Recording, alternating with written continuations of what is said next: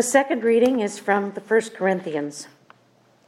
If I speak in the tongue of mortals and of angels, but do not have love, I am a noisy gong or a clanging cymbal. And if I have prophetic powers and understand all mysteries and all knowledge, and if I have all faith so as to remove mountains, but I do not have love, I'm nothing. If I give away all my possessions, and if I hand over my body so that I may boast, but do not have love, I gain nothing. Love is patient, love is kind, love is not envious or boastful or arrogant or rude. It does not insist on its own way. It is not irritable or resentful. It does not rejoice in wrongdoing, but rejoices in the truth. It bears all things, believes all things, hopes all things, endures all things. Love never ends, but as for prophecies, they will come to an end. As for tongues, they will cease. As for knowledge, it will come to an end. For we know only in part, and we prophesy only in part. But when the complete comes, the partial will come to an end. When I was a child, I spoke like a child. I thought like a child. I reasoned like a child. And when I became an adult, I put an end to childish ways. For now we are in a mirror dimly, but then we will see face to face. Now I know only in part, then I will know fully, even as I have been fully known. And now faith, hope, and love abide, these three, and in the greatest of these is love. The word of the Lord. Thanks be to God. The Holy Gospel of our Lord Jesus Christ, according to St. Luke. Jesus began to speak in the synagogue at Nazareth. Today, this scripture has been fulfilled in your hearing. All spoke well of him and were amazed at the gracious words that came from his mouth. They said, "Is not this Joseph's son?" He said to them, "Doubtless you will quote to me this proverb, 'Doctor, cure yourself.' And you will say, 'Do here also in your hometown the things that we have heard you did at Capernaum.' And he said, 'Truly I tell you, no prophet is accepted in the prophet's hometown. But the truth is, there were many widows in Israel in the time of Elijah, when the heaven was shut up 3 years and 6 months, and there was a severe famine over all the land. Yet Elijah was sent to none of them, except to a widow at Zarephath in Sidon. There were also many lepers in Israel at the time of the prophet Elisha, and none of them was cleansed except Naaman the Syrian." When they heard this, all in the synagogue were filled with rage. They got up, drove him out of the town, and led him to the brow of the hill on which their town was built, so that they might hurl him off the cliff. But he passed through the midst of them and went on his way. The Gospel of the Lord. Praise to you, Lord Christ. Grace to you and peace from God our Heavenly Father and Christ Jesus our Lord, who has come to proclaim freedom to the captives. Amen. The lectionary has dropped us today in the middle of a chapter and in the middle of a story already in progress. So think back with me to a few weeks ago. We read St. Luke's account of Christ's baptism, where the heavens opened and the Holy Spirit descended upon our Lord in the form of a dove. And then Luke interrupted the story with a list of Jesus' ancestors. But the next event, which starts our present chapter, follows closely on the heels of Christ's baptism. Jesus, full of the Holy Spirit, returned from the Jordan and was led by the Spirit in the wilderness, where for 40 days he was tempted by the devil. Jesus endures these demonic assaults, and Satan departed from him until an opportune time, as St. Luke puts it. Then, as we read last week, Jesus, still filled with the power of the Spirit, began teaching in the synagogues throughout Galilee. He entered the synagogue in Nazareth, his hometown, and read from Isaiah. The Spirit of the Lord is upon me, because he has anointed me to bring good news to the poor. He has sent me to proclaim release to the captives and recovery of sight to the blind, to let the oppressed go free, to proclaim the year of the Lord's favor. He gave the scroll back to the attendant, sat down, and gave one of the world's shortest sermons.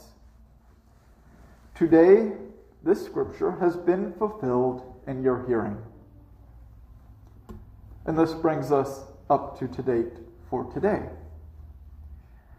How did the people react to such an odd sermon?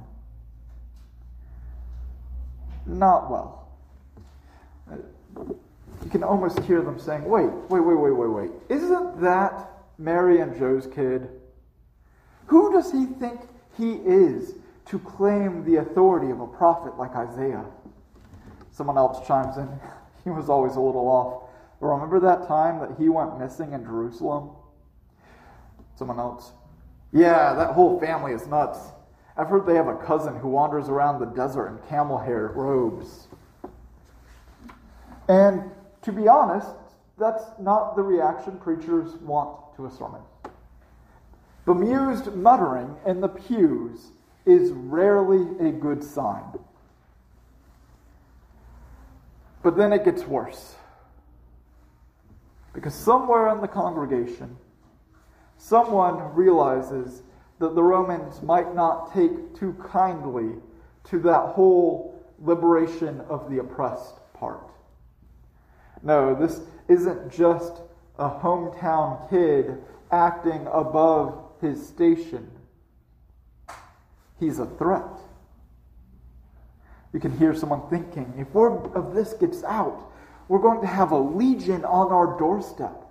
If he's not careful, he's going to get us all crucified. The crowd is whipped up into a frenzy. They drive Jesus out of town to the edge of a cliff, trying to throw him off to his death. Miraculously, Jesus is able to simply walk away through the midst of them. But even though he survives this encounter, I suspect that this may be one of those opportune times for Satan. You've been doing this for a few weeks, and already the threats pour in. Those were your neighbors. Those were your childhood friends. Some of them were even your relatives back there, and they were trying to kill you. Do you really expect anyone else to be more receptive, Jesus? Do you really think anyone would leave their life behind and follow you? Do you really think the Romans will let you keep preaching? They'll murder you. But my offer from the desert still stands. Bow down now. Just bow down. And this whole pile of human filth and misery can be yours. Dear ones, the Spirit rests upon us to proclaim the good news of God's kingdom. The Spirit is sending us out as members of the body of Christ. But how risky it is. We heralds of this coming kingdom, we who are sent out to proclaim the good news of our Lord, pose a direct threat to the powers that be. Not through force of arms, but because we reveal the truth that their power is limited. You, yes, even you, pose a direct threat to the powers. You pose a direct threat to the Caesars, to the dictators, to the presidents who grasp power through violence and fear. You pose a direct threat to the corporations that make their profits off the backs of the poor. You pose a direct threat to the religious leaders who sell a false message of extravagant financial and political prosperity in the here and now. These powers will not let go without a fight, and we should expect a no warmer greeting than Jesus found in Nazareth. And I realize that this sounds extreme in Macon, because we have churches on so many corners. But this is not hyperbole. The prophets of old faced down tyrannical kings. In the end, even Christ, who passed through that Nazarene crowd, eventually ended up on the cross. Let us remember that Good Friday is only about 2.5 months away, and we'll read that story soon enough. From the earliest days of the church, when Stephen was killed bearing witness to Christ in Jerusalem, to bishops and theologians like Ignatius and Justin in the 2nd century, to bold women like Perpetua, Felicity, and Blandina, to those who were marched into concentration camps for opposing the Nazi regime, to those who were hung from trees and whose churches were bombed for proclaiming the liberating gospel in the Jim Crow South, and to priests murdered by death squads in South and Central America, the powers and principalities of this world are quite skilled at violently imposing silence and rewarding those who keep their mouths shut. How tempting it is when confronted with the lions in the arena or the barrel of a rifle to simply tell the powers what they want to hear. Oh, what an opportune time it must be, standing before a powerful judge, that voice whispering, just deny it all. Just tell them what they want to hear. Offer whatever they want and make it out of here with your life. Theologian and historian George Colansis describes martyrdom this way.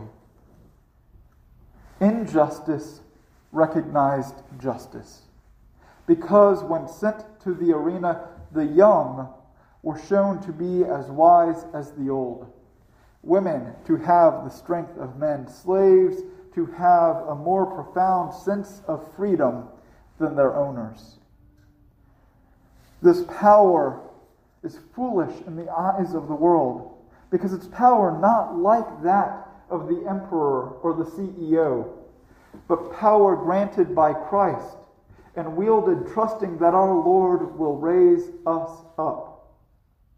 This is weakness in the eyes of the world, but it bears witness to God's strength. Throughout the ages, Christians have let the Spirit flow through them, even when facing prison, torture, and death. These witnesses, these martyrs in Greek, looked the demonic powers square in the eye and said, the worst you can do is take my life, but true life is in Christ. Send me to the grave, for I know that the only tomb that matters now sits empty. Sisters and brothers, the Spirit of the Lord is upon us. The Spirit is sending us into the violent wilderness of the world. Proclaiming liberation to the oppressed will sound a lot like bad news to the oppressor. Putting the last first will sound awful to those already at the front of the line. Laying down your life is terrifying if you don't know what is on the other side of the grave. For those of us who have more than enough, giving it away might hurt an awful lot. About as much as the realization that it was never ours to begin with. But behold that we are united to a great cloud of witnesses. We have the shining example of those blessed martyrs from Scripture, Stephen, Peter, and Paul, and those early martyrs like Ignatius, Justin, Perpetua, Felicity, and Blandina, and their 20th century heirs, Dietrich, Martin, and Oscar, pointing us toward Christ. And we have Christ, ushering us through the midst of an angry and violent mob, ushering us into new life. Here on the cross is strength. Here is power. Here is the freedom to serve God and neighbor. Here are the waters where the Holy Spirit anointed you. Here you died the only death that truly matters, dying with Christ that you may rise again with your Lord. Here on this table is wine to revive you. Here is bread to make you strong. Here is your Lord to strengthen you when you falter. Here is the good news that the powers and principalities, that sin, the devil, and death do not have the final say. Amen.